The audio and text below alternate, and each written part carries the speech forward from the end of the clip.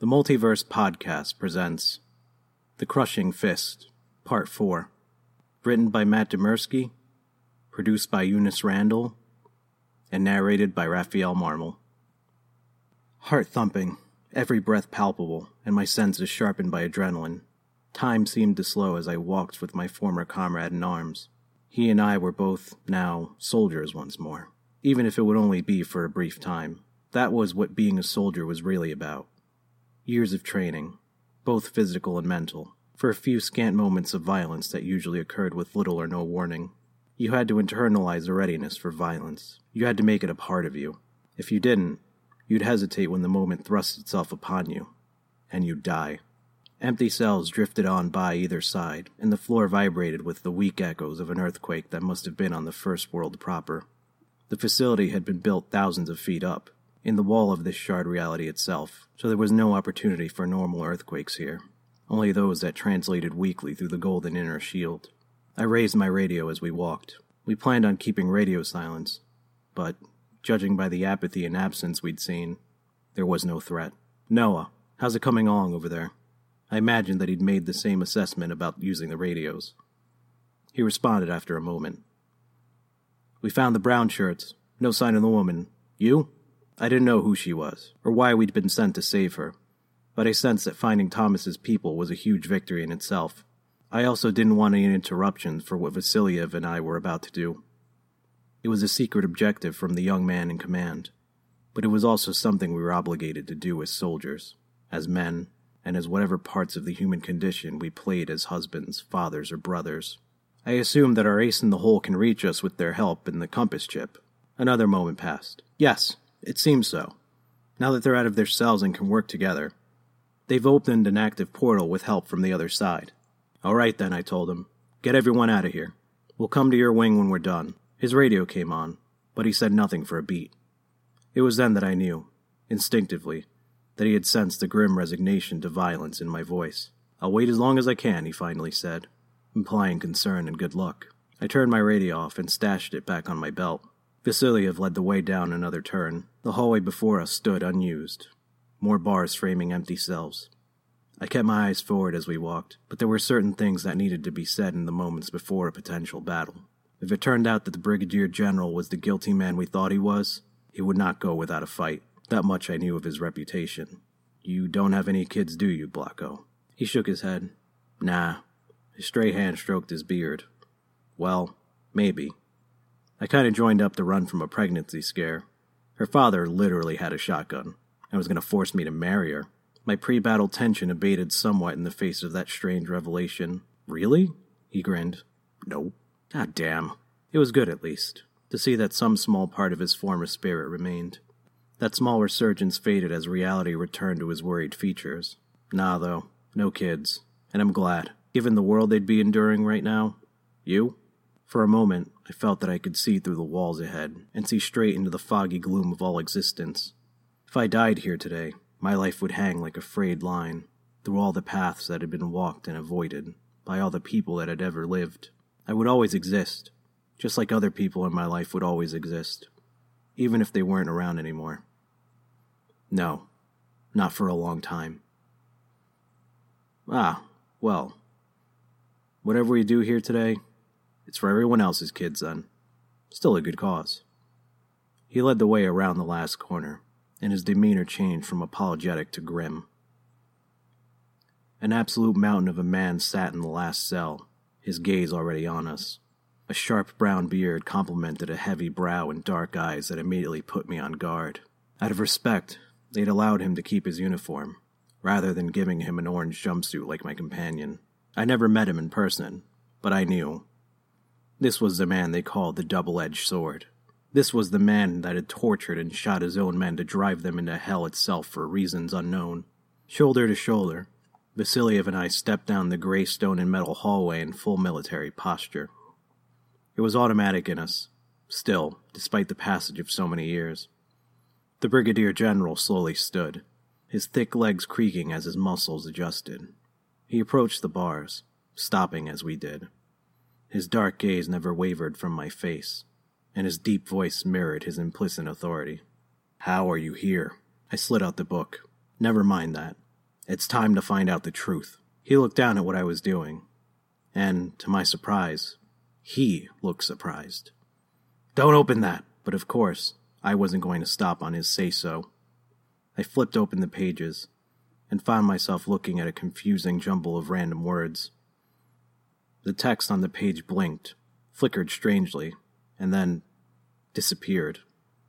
In its place, on the center of the page, sat only 2 words. Critical failure. Confused, I looked up. The Brigadier General clung to the bars, his head forward, his face low, as if he was in pain. His deep voice dropped an octave, becoming almost drum-like and guttural.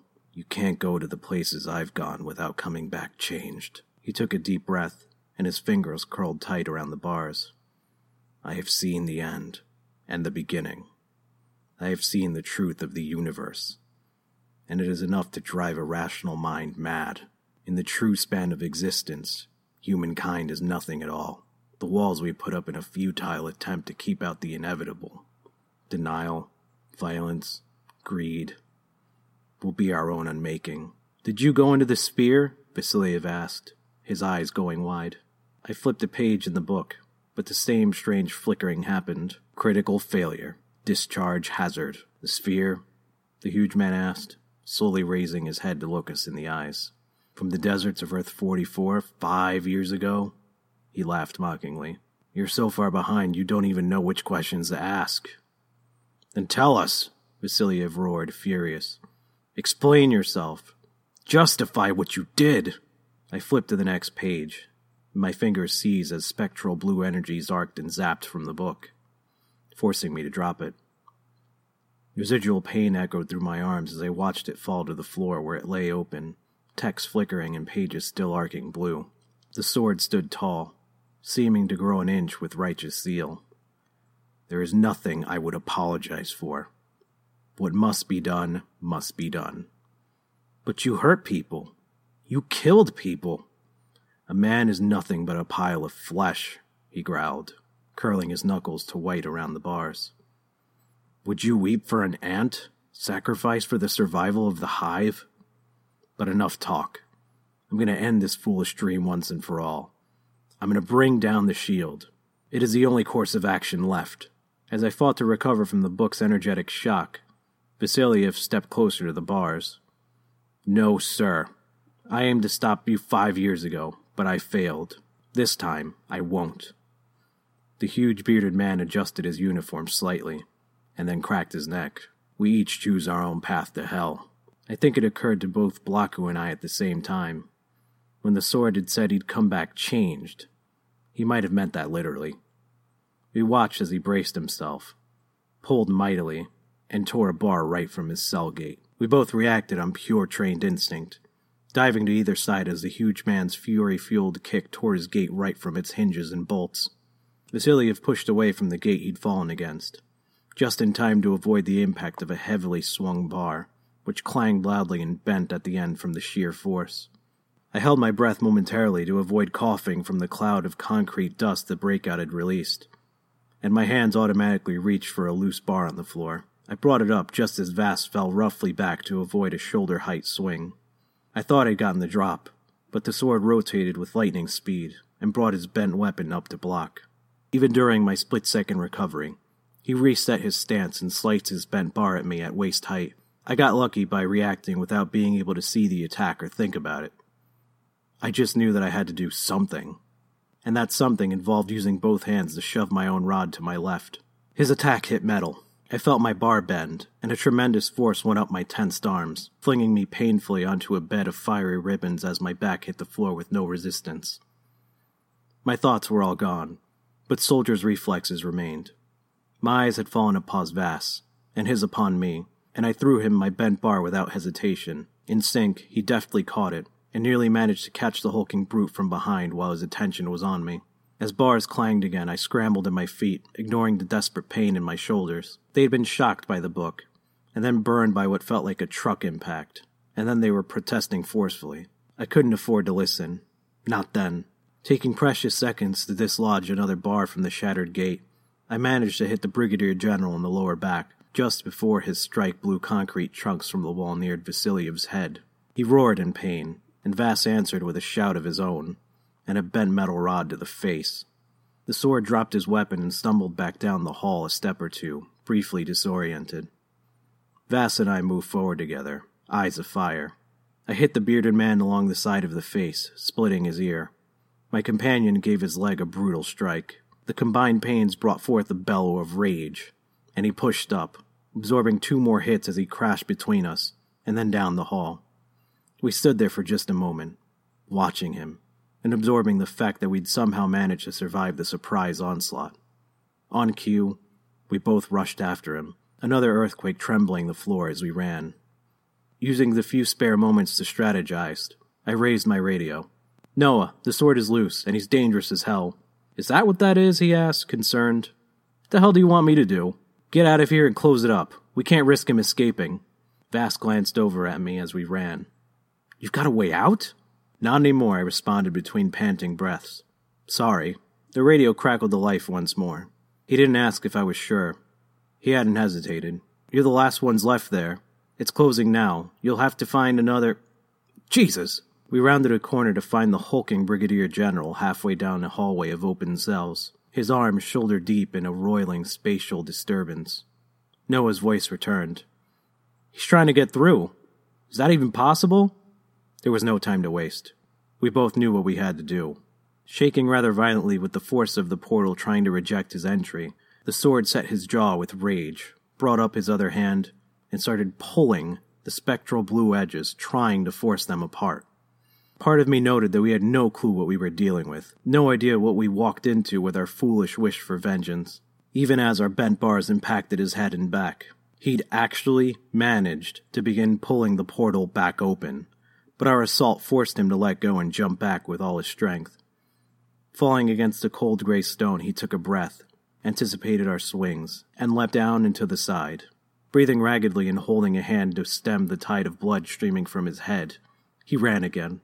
Steeling myself against pain and adrenaline exhaustion, I followed Blocku as he dashed after his former commander. The 3 of us rounded the front hallway just as a confused guard sighted us. He'd been sleeping in the front area. Our fight had surely woken him.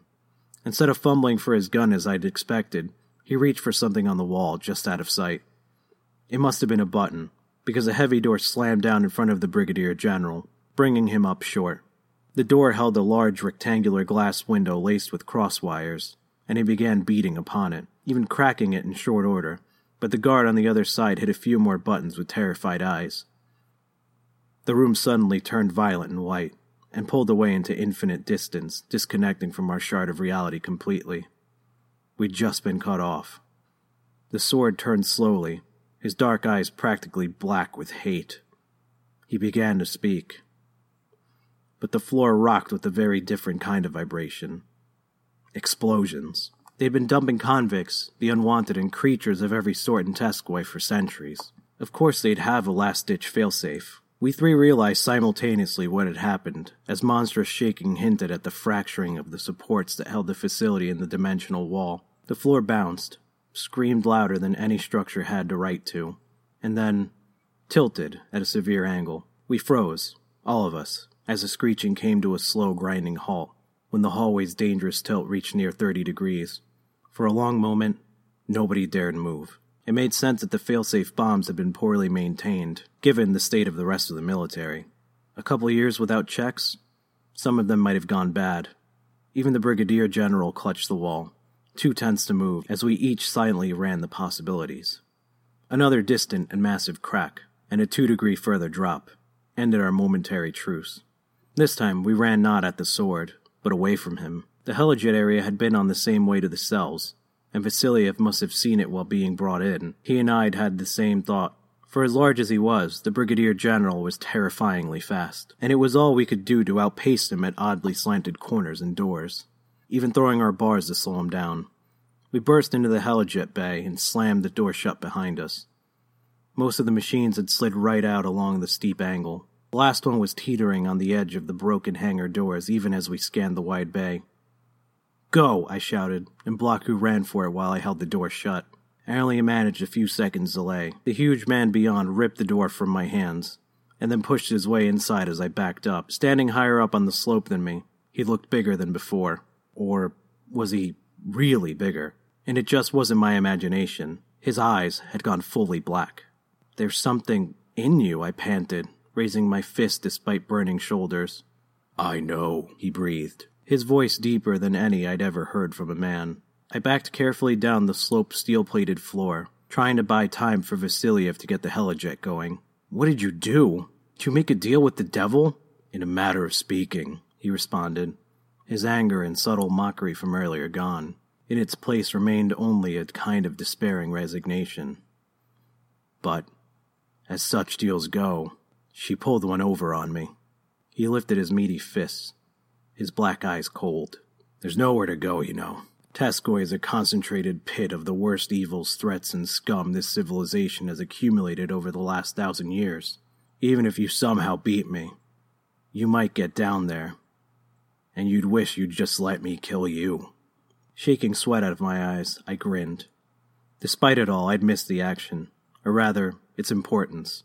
I'd done nothing but run since the moment my life had fallen apart. I'd run from the military, run from Christina, and run from life. The military had faded to a shadow. Christina had died bleeding and alone in the sand. And I'd hit on the fringes of the first world. 5 years, and I hadn't done a single important thing in all that time. I'd been too busy putting up with rich brats and telling myself it was necessary for survival. Was that some part of what the sword had been saying? Greed? Violence? Denial? What was the point of staying alive if it meant a life shrouded in all the wrong principles? Right, this mattered. My grin widened. "So you think I can beat you?" I asked, picking up his taunt. His expression remained flat. "No." "Oh." His charge came at a blinding speed, but I felt at one with myself for the first time in half a decade. I'd been a soldier most of my life. I had the skills. I had the reflexes. I could move faster than I thought. React faster than fists. One hit from that beast would surely kill me, but his own strength would be my best weapon. Rapid drift under a swing at my face, quick jab to the stomach, dive forward into the left under his arms, turn around, left hook to his cheek as he turns to face me, rotate away from his fist coming from below, pull his arm, and push forward. He stumbled and fell to his hands, driven along with his own force, and I brought an elbow down on the back of his neck, ending the sequence I'd instinctively known would happen before he even made a move. He shot up out of anger, and I kicked him straight in the face, anticipating his placement and vector. He rolled away, his nose leaking blood. He gave an intense, inhuman roar as he clambered to his feet, and I thought I saw veins around the edges of his temples go black. Of course, he hadn't noticed the emergency firearm next to the helijet door. I'd seen it while holding the door shut. It was locked by fingerprint access, but I was a special agent now, according to the computers. Hoping they'd had time to update or sync or whatever, I pressed my thumb against it and desperately watched the sword recovering and running for me. And I fired first at his thigh, then at his chest, and then grazed his head as he fell. Now to just... Oops. That sound, that shaking, must have been the rest of the explosions finally going off. Thanks to my training, I'd also noted emergency parachutes on the wall. The ones they gave the unfortunate convicts before shoving them out this very bay. And I grabbed one during my blazing run down the plate metal hangar floor. If Vasiliev had managed to start the helijet before it had fallen out of the hangar, he'd find his own way down. I didn't see the craft anywhere nearby, and I didn't want him trying to get near. Not with what was about to happen up here. 40 degrees.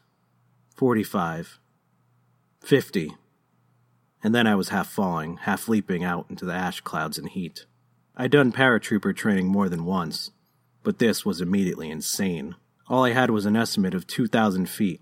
I knew that jumpers usually pulled their parachutes at twice that height, and lightning crackled all around as I drifted through the volcanic ash. Was it? I calmed down and lost my train of thought as my lower back and thighs went sharply numb. Somewhere behind me, the facility had continued exploding and shearing off, and a tremendous amount of shrapnel and debris had surely been thrown free. I sensed that this might be the last fight in my life, and now I understood. I pulled the cord on the parachute with no willpower of my own, simply because I'd been moving to do it anyway. Drifting for a time, I tried to tie my fatigues tighter to stop the blood loss, but I just couldn't concentrate. Until I rather brutally crashed into hard black soil, lit only by nearing glowing lava flows. I couldn't feel my leg, but I could feel it snap, and I clutched at the ground from being swept away. My parachute was still caught by volcanic winds, and it was dragging me towards some sort of smoking mudflat. It wasn't molten, but even as I watched, my parachute made contact and began melting. Acid? If it could eat through a parachute so quickly, was it dangerous to organic flesh? I couldn't risk it, fighting to hold on to the rock and soil scraping underneath my fingertips. I tried to resist the pull, and only managed to unhook my connection to the parachute at the last moment. I lay back, relieved as the rope slid off into the acid mud proper and began smoking, until something flicked up and grabbed my arm. An inch-thick tentacle had extended from a pit about 10 feet away, perhaps finding me by my vibrations. Suddenly, it wrapped tight, and a horrifying strength pulled me forward. In moments, I felt the soil give way, and I began sliding down into the moist pit. I saw the firearm I'd found high above slide out of my clothing and down, but I was too slow to catch it before it dipped into some unseen maw. I had no weapons, and I couldn't brace against my broken leg. Instead, furious as hell, I clenched my arm and pulled close, giving that godforsaken tentacle a straight bite. Whatever was in that pit screeched, and the screech became a roar as I bit down again. Green ichor splattered across my face, stinking worse than the sulfur in the air. It let go. I pulled myself up and out of that disgusting pit with what strength I had left, repeatedly telling myself that I wasn't going to die here. Not like this. Not in this pit. I crawled away, intent on getting out of its range. I didn't want that thing feasting on my body. Before long, I was forced to stop short and keep my head low. Eerie, pale, and translucent forms floated past a dozen feet ahead. They were huge, spindly, and instantly recognizable as trees.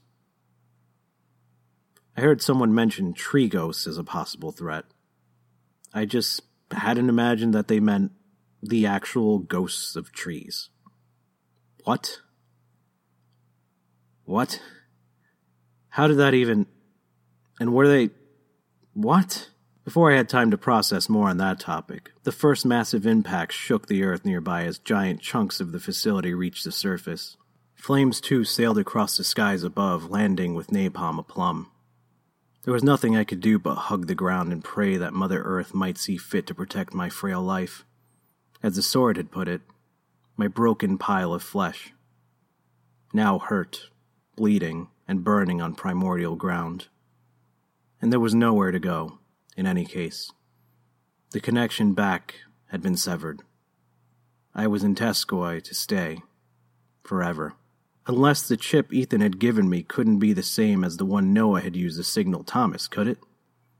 They'd gotten it from Alec, who had come from outside the shield, and he'd gotten it from... where? I couldn't think. I just couldn't focus. It had mattered. I'd done something that mattered.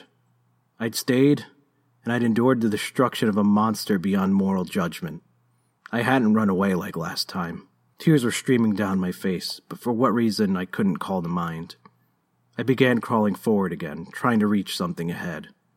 Someone ahead. "I'm sorry, Laura," I whispered forward, sobbing for no reason I could grasp, wishing that there was anything I could have done differently all those years. Would it have done right by her memory to stay? Should I have stayed? If I had stayed, Christina, her mother, might have still been alive, or would I have just died in the ink like all those other soldiers? To hell with it. I should have stayed. I knew that now. There was some great emotional sentiment that I wanted to make with my last straining heartbeats, if she could hear me. But the words wouldn't come. Instead, I just balled up a fist and struck the black soil in frustration. I heard an answering thump as a separate stimulus from the crashing, thudding, and exploding all around. I knew immediately what it was. Another parachuted man reaching the ground. Looking over, I saw, by the lava light, the Brigadier General unclipping his parachute and standing. I would have laughed if one of my lungs hadn't been collapsed. All I could do was croak, You've got to be fucking kidding me. The air currents had taken him straight to the same place they'd taken me, with one major exception. He was on the other side of the acid mud. No trace of my parachute remained. I didn't actually have the strength or the ability to stand, but I reached into my soul directly for power beyond all probability, and I managed to climb to my feet. For a moment, I imagined Laura beside me, helping me stand. And who could say that wasn't possible in such a place? One last family act. Come on, I shouted. Let's end this. You really have a death wish, he replied. If you hadn't spoken, I wouldn't have seen you. All covered in soot like that, I'd have assumed you died, especially with the tree ghosts around. I glared. Really? Tree ghosts? He tilted his head. Have you seen what they can do to a man? They don't have mortality like we do. They don't understand what pain is. But they're certainly curious about it. He stepped forward, pausing, unaware at the edge of the acid mud. I don't have to kill you. You could simply help me do what needs to be done. You are military, after all, and I outrank you. I quit 5 years ago, I replied, trying not to show how wounded I was, even as the back of my clothes soaked in warm blood. Curious. Just before it all began. His shadow-filled eyes remained solid black amid dancing molten light. What's your name, soldier? Thompson, I told him, even as he looked down and noticed the edge of his boot smoking. My acid mud ploy had failed, and I was done. Besides, coughing warm crimson and falling to the ground, I groaned. Even as I hit the black soil, it plopped right to the ground in front of me, still open and arcing blue. The book, falling where the winds had taken it. Thompson? He shouted, aghast. Wait! I reached out, employing a terrible guess, and shut the book closed. He stopped, stood taller, and then began walking around the acid mud. I wanted to swear, but I couldn't find the breath to speak. He stood above me, looking down with normal eyes. They were still cold, but they were human. Oh no, he said, softly, belying his dark gaze. I'm sorry. As I lay there bleeding and broken, I became aware of someone running along the soil, drifting in and out of consciousness. I stayed focused. Whoever they were, they had a thick cloth over their face, so that only their eyes showed through. Beautiful eyes, but hard. Perhaps even more so than the Brigadier General's. In that grimness, I thought, for maybe a second, there was compassion and concern too. They wouldn't have sent him without some way to signal back. She began quickly searching through my charred clothing. A few moments later, she put her face directly above mine. I'm going to need you to stay awake, she said softly. You're safe now. Where is it? I trusted her. The sword stood behind and above her, calm and waiting, the way he'd been before I'd opened that accursed book. What had it done to him? Reaching into my hidden pocket, I pulled out the chip Ethan had given me. I couldn't see her mouth, but I could tell by her eyes that she was smiling. She clicked something on the chip, and then began rotating newly jutted little pieces. You're going to be all right, I promise. No, I won't, I responded, crying and smiling unhappily. I know I'm already dead. Why's that, she asked. Laura stood above and behind her, calm and waiting. And we were all together again, at the end. I couldn't help but smile weakly. The stories, they'd been right all along. Who knew? Because you're here, and you're dead too, I choked out, before everything went black. To be continued. More of Matt's work can be found at mattdymerski.com. More of Rafael's work can be found at Short Scary Stories Narrations on YouTube.